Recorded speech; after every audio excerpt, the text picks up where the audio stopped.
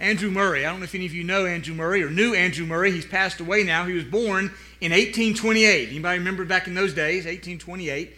He was a pastor and an author and spent most of his life in South Africa. In the year 1912, Andrew Murray was 84 years old and participated in a conference there in South Africa seeking to address the issue of the lack of spiritual power in the church. The church in 1912 lacked spiritual power. I thought that was just in the year 2019. 1912, the church was lacking spiritual power. Andrew Murray and others hosted or were a part of a conference to address it. Now I want you to notice the conclusion. You'll read the words on the screen. The conclusion of the conference was this: the low spiritual state of the church was caused by unbelief resulting from prayerlessness. Let's start at the end and work our way back up. You'll understand that prayerlessness resulted in unbelief. Unbelief resulted in a low spiritual state of the church. Basically what they discovered was the people were attending church and going through the motions and didn't necessarily believe. Not that they confessed that they didn't believe, but they lived a life as though they did not believe the very message of the gospel, which is what brought them into the church to start with. That was the conclusion of 1912 in the church there in South Africa. The result was a book and some conferences with a renewed focus on prayer. One of the books that came out of that is a book called Living a Prayerful Life by Andrew Murray, a book that I've been reading, rereading, studying, and making a part of my time with the Lord for the last several months now, Living a Prayerful Life. One of the chapters in that book is called Ministers of the Spirit. It's written to pastors, but it applies to all of us who are believers and followers of Jesus Christ. It takes from 2 Corinthians 3, where it speaks of the ministry of the Spirit, the ministry of the Spirit that is alive and at work. Because you see, it's not about us, it's all about God. Amen? And it's not just about us, it's all about Jesus. Isn't that right? It's not just about us. We have to have the presence of the Holy Spirit of God if God is going to show up. Isn't that right? So here's what Andrew Murray says in that chapter. The preacher is to be entirely under the power and control of the Holy Spirit, so that he may be led and used by the Spirit as the Spirit will. He then says this: how little we have understood the Spirit. How little we have lived in the Spirit. How little we have experienced the power of the Holy Spirit. And then he asked this question: what must we do? We've seen the results. We all recognize, he says, in the year 1912 in South Africa, he says, we all recognize that the church is in a lull. The church is in a low spiritual state. There's not an energy. There's not a presence. There's not a sense of excitement and anticipation. There's not an expectancy. People are just simply going through the motions. And he says, what must we do? Well, I read somewhere that somebody said this line, it's a pretty well-known line, that identifying the problem is 90% of the solution.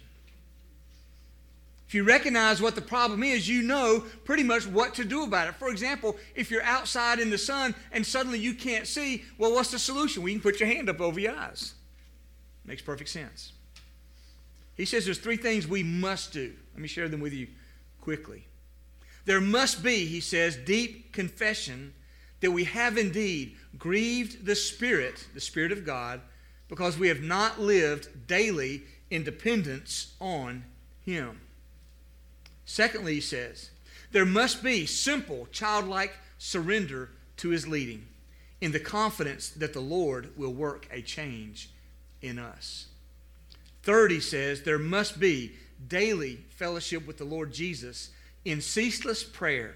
He will bestow on us the Holy Spirit. What was missing? The Holy Spirit was missing. And he says he will bestow on us the Holy Spirit like rivers of living water. I've been praying for rivers of living water. I don't know about you, but I've been praying, God, pour out your Spirit. I've been praying, Lord, as I look at the state of the church in our nation today, the state of the church in our world today, the state of the church in our communities today, the state of Ridgecrest Baptist Church, I want you to know, I'm praying, Lord, pour out living waters. If I'm off base, y'all go ahead and run me off. Because with a passion in my soul, I feel this message in my heart. The night before the cross, Jesus is meeting with his disciples. They've had the Last Supper. Jesus has washed their feet. He's begun a series of teaching moments there with his disciples. He's preparing to go out and to pray. He's preparing for the arrest that will come that same night. He's preparing for the cross, which at this point in the Scripture is the very next day. We're in John chapter 16, by the way.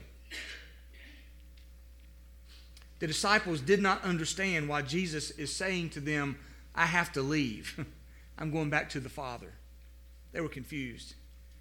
He taught them during this time that his return to the Father is what made it possible for God to send the Holy Spirit to them. He had to leave so that the Holy Spirit could come. And you and I must understand we cannot live the Christian life in our own power. You and I cannot live the Christian life in our own power. The Holy Spirit enables us to live the life that God calls us to live. It is the Holy Spirit of God that enables us and that calls us to live the life that God has for us. And today I want to point out to you, as we've looked at a different picture of Jesus in every chapter of the Gospel of John, today the picture is this: Jesus is the giver of the Holy Spirit.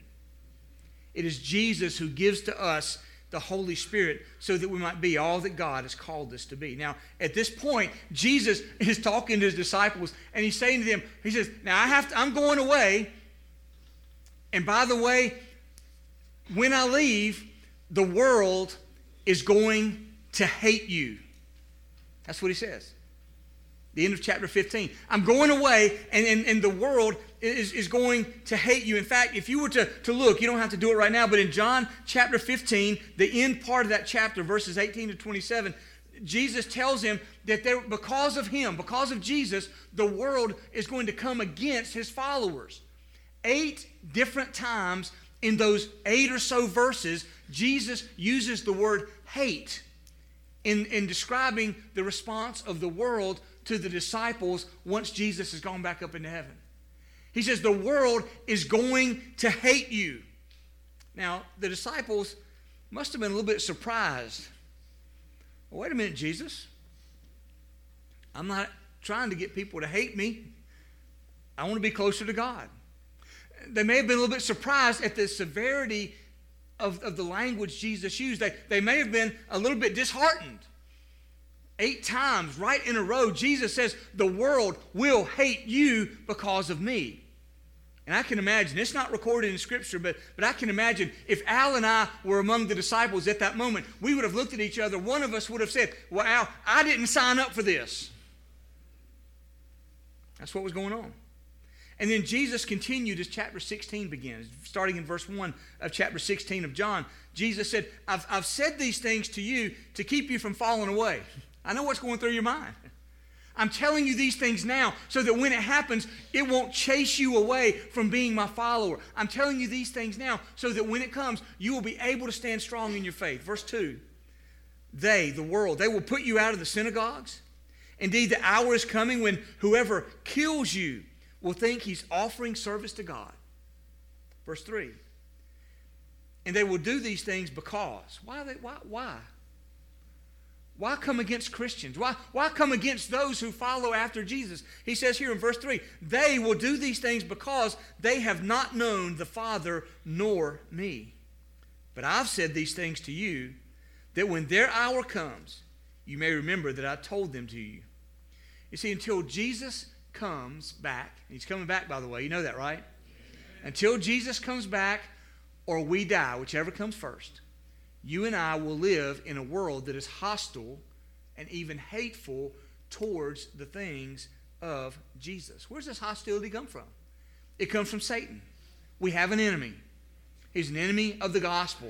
He's an enemy of the Savior. And hostility comes from him. We have hostility from the ungodly. Those who do not follow God, they reject God, they despise God, and they take it out on us because we follow after Christ. And even from those who call themselves religious, hostility will come upon the followers of Christ. They think they are serving God by persecuting Christians. And one thing that's common between the Jews and the Muslims, you don't think about them having a lot in common. But throughout history, and in different periods of history, the Jews and the Muslims have had this one thing in common. They have each persecuted Christians. The Jews put Jesus to death on the cross. It is the Jews who persecuted Paul once he became a follower of Christ. It is the Jews who stoned Stephen there in the book of Acts and who brought opposition against the followers of Christ in the days of the early church. We have that historically. We know that they have rejected the Savior Jesus. The Jews have. Then the Muslims. From throughout history, there have been battles, and they have come against Christians, or as they call us, infidels, with a furor. I was reading from a missions group called Open Doors. I've read several of their articles over the years. They're a reliable source of information about missions around the world. Open Doors reports this: in Nigeria, in the country of Nigeria, at least 4,305 Christians known by name were murdered by Muslims because of their faith in the year 2018. If you follow Jesus, whether it's in Nigeria or North America or wherever you happen to be, there will be opposition. Jesus says, I'm telling you this so that when it comes, you won't fall away. Be prepared and know that it's coming. Many in this room know we may not have been chased down and killed and lost our jobs necessarily, but if you follow after Jesus, some form, some fashion, somewhere, somehow, by somebody at some point, you're going to bear persecution from somebody. It might be a word, it might be a relationship, it might be your reputation, any number of different ways. So in the face of this sort of difficulty, how can you and I, as Christians in the year 2019, how can we survive, and even more, how can we thrive as followers of the Lord Jesus Christ? We do so by the Holy Spirit. It is the Holy Spirit. Let me invite you to stand with me this morning. Our passage starts back in chapter 15 of John in verse number 26 and goes through chapter 16, verse number 15. I'm going to read for you this morning, starting at verse number 7 of John chapter 16. Jesus says this: it is to your advantage. Now he's talking to his disciples. It is to your advantage that I go away. For if I do not go away, the Helper, this is the Holy Spirit, the Helper will not come to you. But if I go, I will send him to you. Now think about this. The advantage of having the Holy Spirit is this. Theologians will tell us. When Jesus was on earth, Jesus was one person in one place at one time. He brought into the world the teaching about the Savior, the fulfillment of all the prophecies, the bearing of the sins of the world. When he died on the cross, Jesus is essential to our salvation. But he was one person in one place at one time. The Holy Spirit, the presence of God, is everywhere at the same time for the people of God. That's why it's to our advantage. Verse 8, when he comes, he will convict the world concerning sin and righteousness and judgment. Concerning sin, because they do not believe in me. Concerning righteousness, because I go to the Father and you will see me no longer. Concerning judgment, because the ruler of this world is judged. Somebody say amen to that. That's good. Amen. I still have many things to say to you, but you cannot bear them now. When the Spirit of truth comes, he will guide you into all the truth. For he will not speak on his own authority, but whatever he hears, he will speak, and he will declare to you the things that are to come. He will glorify me, for he will take what is mine and declare it to you. All that the Father has is mine. Therefore I said that he will take what is mine and declare it to you.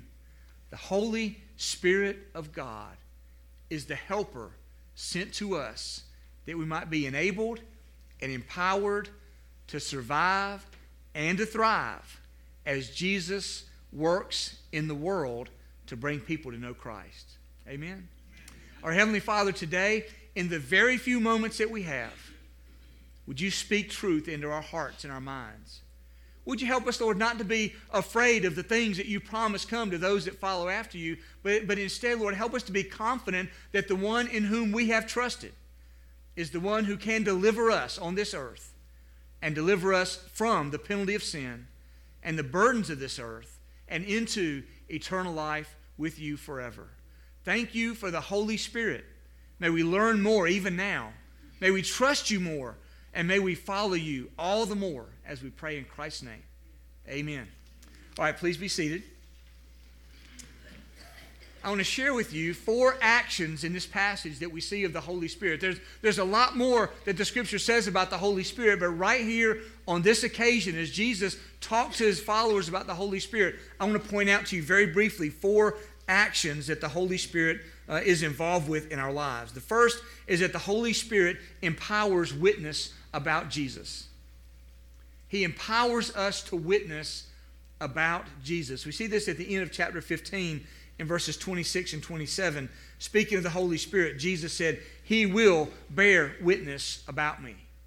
The Holy Spirit is going to bear witness. He's going to be a presence in the world, and He's going to bear witness about me. I don't know if you've ever done this before, but have you ever turned on the TV and there was the Holy Spirit speaking about God? I've never done that.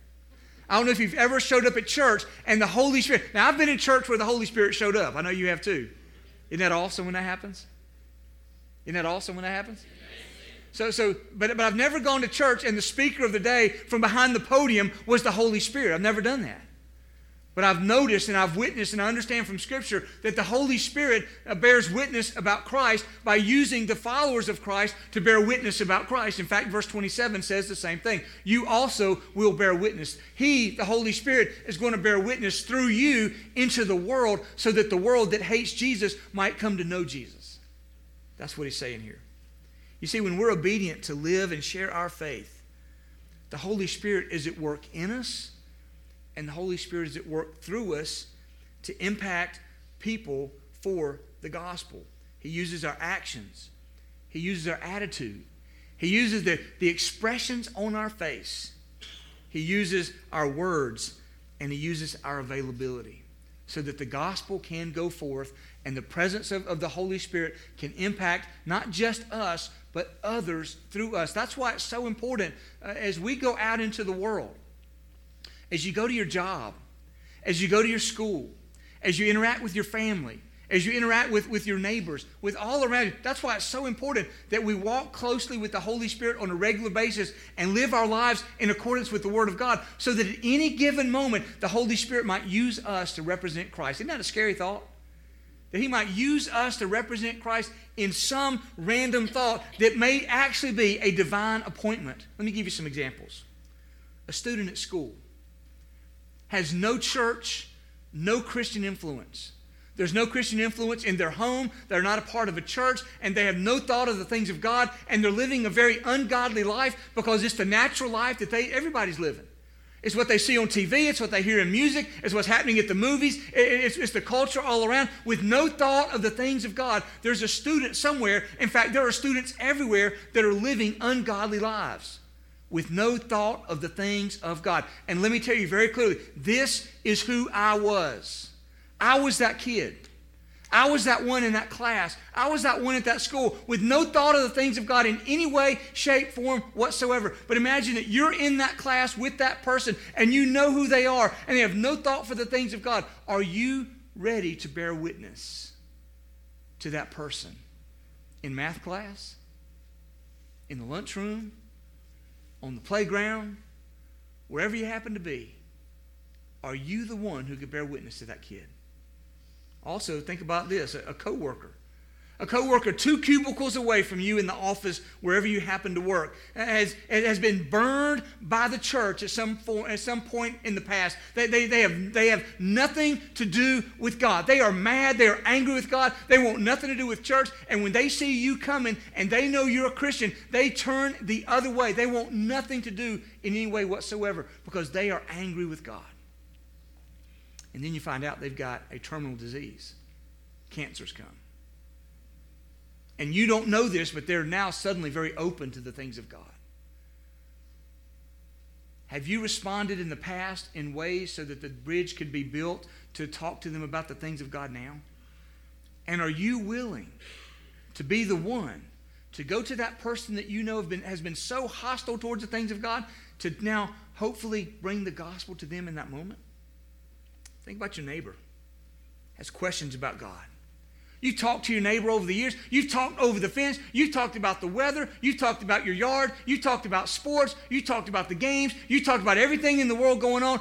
But there's never been the topic of religion. There's never been the topic of faith. There's never been a topic talking about Jesus. And you know that person exhibits no interest whatsoever.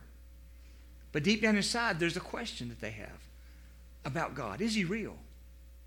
Is the Bible true? Do I know anybody that's a Christian? And there you are talking across the fence. Could it be that this is your moment for the Holy Spirit to use you in a divine encounter to represent the gospel of Christ? Think about being in a Sunday School Connect group. You gather together on a Sunday morning, you're talking about things of the Bible, and something is said and brought up about living out our Christian faith. It's so important to live out our Christian faith, and somebody raises their hand very sheepishly and says, I'm just struggling because I've got doubts about Jesus. I'm just going to be honest today. I don't know if I really believe the Bible. I don't know if Jesus is real. And whether it's right there in that Connect group or whether it be in a discussion afterwards, could you be the one that God could use through the power of the Holy Spirit to address that person and their doubts and their questions? I know what many of you are doing. You're sitting there thinking, well, not me. That's what we pay you for, preacher. That's why we have staff members. And hopefully God uses me as a preacher. Hopefully God uses Al and the rest of our staff as staff members to impact the world for the gospel. Listen, God's purpose and plan is that every believer be a minister of the gospel and a minister of the Spirit to take the gospel out in ways that the pastor can never go to, in places the pastor will never be, with people that would never give the pastor the time of day, but they will listen to you. So what does it take to be ready? What does it take to be that person that's going to bear witness for Christ? It takes just a couple of things. It takes living out your faith on a regular basis. We'll never be perfect. We'll never know all that we need to know. We'll never be thoroughly prepared in our own minds. But it just takes a living out of our Christian lifestyle and then a preparation to know some words, some Bible verses, some places to take people about, to share the gospel with them. Then it takes simply a trusting in the Spirit. It says, Lord, I'm willing. I'm willing. And you know, sometimes you don't know exactly what doors the Holy Spirit's opening up, so you talk to everybody. You interrupt somebody. You can I tell you about Jesus? Can I tell you about Jesus? And you get a lot of doors slammed in your face. I know that experience. But I've learned over time to be discerning, and in those moments when I'm kind of yielding myself and saying, Lord, I'm available, it's amazing what doors can open up to you. And all of a sudden, it's so easy and so natural to share your faith in that environment. So Lord, give us a willingness to walk through open doors. Secondly, the Holy Spirit brings conviction. We need to thank God for the conviction of the Holy Spirit. The world hates Jesus. That's not my opinion. That's what Jesus said. The world hates Jesus. Chapter 15, verses 18 and 19. If the world hates you, you know that it hated me before it hated you. If you were of the world would love you as its own. But because you're not of the world, but I chose you out of the world, therefore the world hates you. You see, the plan is to reach the world. Well, who's the world? The world hates Jesus. But the convicting power of the Holy Spirit, now think about this. The convicting power of the Holy Spirit gets a hold of people in the world who hate Jesus and brings those same people to become part of those who love Jesus. That's the amazing picture of the gospel. Listen to the words of John 3:16. For God so loved who? And what do we know about the world? They hate Jesus. In the face of the world hating Jesus, God so loved the world that He sent Jesus into the world to die on the cross, to be raised from the dead, that whosoever believes in Him would not perish but have eternal life. God sent Jesus into the world so that the very people that hated Him would come to know Him and have forgiveness of their sins and eternal life. That's the gospel. And that's who you were. And that's who I was before we met Christ as our Savior. 3 convictions that we read about here very quickly. The conviction of unbelief, verse 9. Concerning sin, because they do not believe in me. The Holy Spirit only convicts people of one sin. if you're not a believer and a follower of Christ. There's only one sin keeping you away from heaven. Whatever else you may have done in your life, there's only one thing keeping you from heaven. Did you know that? Only one sin. And that sin is the sin of unbelief. The only thing that keeps you from heaven is the sin of unbelief. The Holy Spirit convicts of unbelief. John chapter 3, verse 18 through 21. If you believe, you're not condemned. But if you don't believe, you're condemned already. Belief is the core of our salvation. And the Holy Spirit brings conviction in the heart of someone.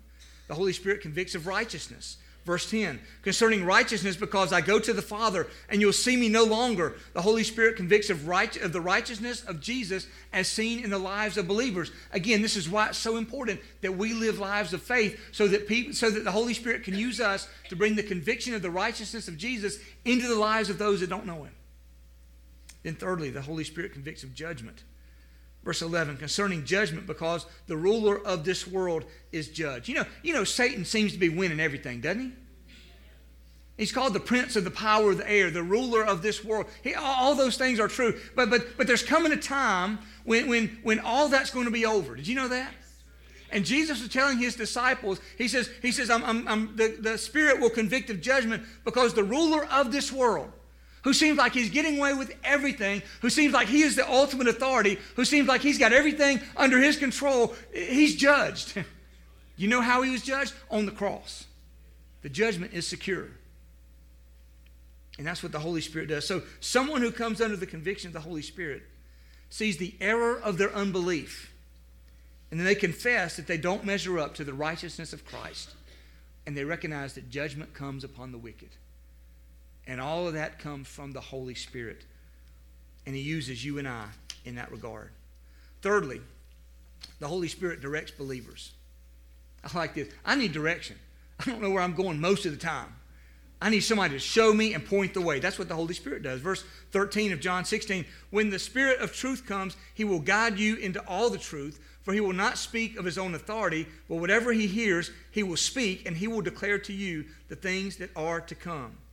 So as you read the Bible, as you pray, as you worship, as you go about living for Christ, the Holy Spirit will guide you along the way. Now, I'll never forget this. One of my favorite memories here at Ridgecrest. In 2011, I was with a group of some of you, and we went to the Holy Land, went to Israel. And our tour guide's name was Maku. And Maku got us where we needed to be, at the right place, at the right time, to see the right thing, to hear the right thing, to observe the right thing, to stay away from the wrong thing, to keep the schedule moving so that we didn't miss anything. And Maku would say to us over and over again, when he would send us off, he said, now you got 10 minutes here, and after 10 minutes, when you think of me waiting for you. He was encouraging us. And in the same way, the Holy Spirit puts us in the right place at the right time with the right thing. He keeps us from the wrong way. He points us to those divine moments so that we can live our faith, and we may never know some of the times that God uses us through the power of His Holy Spirit, and somebody is simply watching us from a distance and never says a word, but God used us in that moment. The Holy Spirit directs believers. And lastly, very quickly and with not enough time, the Holy Spirit glorifies Jesus. He glorifies Jesus. How are we to live the life God calls us to live? It is in the power of the Holy Spirit of God. In verse 14 of John 16, He, the Spirit, He will glorify me, for He will take what is mine and declare it to you. See, Jesus is glorified when His word is declared. Jesus is glorified when we as followers live it out boldly and joyfully and gladly in front of every possible person, where we're not ashamed in the face of our friends. We're not ashamed when we go to school. We're not ashamed when we stand before people and others may mock and ridicule Jesus, and we're willing to stand up for Him. That's how He's glorified. He's glorified by our lives, that the power of His Spirit enables us to overcome sin and to overcome the difficulties of this life and to face the trials of this life, even up to and including the point of death. To face those things with peace and with power and with joy. We can't do that on our own. We can't. But we don't have to do it on our own. God gives us His Holy Spirit. Would you right now just get alone with yourself, between you and the Lord? Just bow your head and close your eyes. Andrew Murray, the 84-year-old in 1912, when the church was at a low spiritual state, made this statement: if we wish for people to know what God has prepared for them, we must commit ourselves from this moment forward to the leading of the Holy Spirit. We as believers must commit ourselves to the leading of the Holy Spirit. I wonder this morning, right where you are, I'm not going to ask you to come forward to gather around the altar this morning. We'll do that sometimes, and I love those opportunities. But right now today, I'm going to ask you to stay right where you are. But I wonder if you would simply be willing, between you and the Lord, in the quietness of this moment, simply to pray, Lord, I want to commit myself to the leading of the Holy Spirit. Would you just pray, just between you and the Lord? I'm not going to ask you to raise your hand. I'm not going to ask you to get up and give a testimony. But Lord, I want to commit myself to the leading of the Holy Spirit. Would you lead my life, Lord? I wonder if you'd be willing to pray that right now. Lord, I want to commit myself to the leading of the Holy Spirit. And as you do that, as we think back to the other words of Andrew Murray, would you be willing to say, Lord, I confess that I have grieved your Spirit because I have not depended on you. I have. Lord, I have. I've done things in my own power. I've borne the consequences of that. I have not lived in dependence on you. Lord, I confess that. Would you be willing to pray this morning and tell the Lord, Lord, I want to surrender myself to your leadership, knowing that you will work in me. I have confidence, Lord, that you will work in me, so I surrender to you. I wonder this morning if you're willing to tell the Lord, Lord, I commit myself to daily fellowship with you, so that you will bestow on me the Holy Spirit like rivers of living water. Lord, help me to walk with you daily, not just lip service, not just checking off my little devotional list. Lord, to truly walk with you, that I might experience rivers of living water by the power of the Holy Spirit. Our Heavenly Father, I know I have no power within myself at all. And I know that at my very best is when I yield myself to you.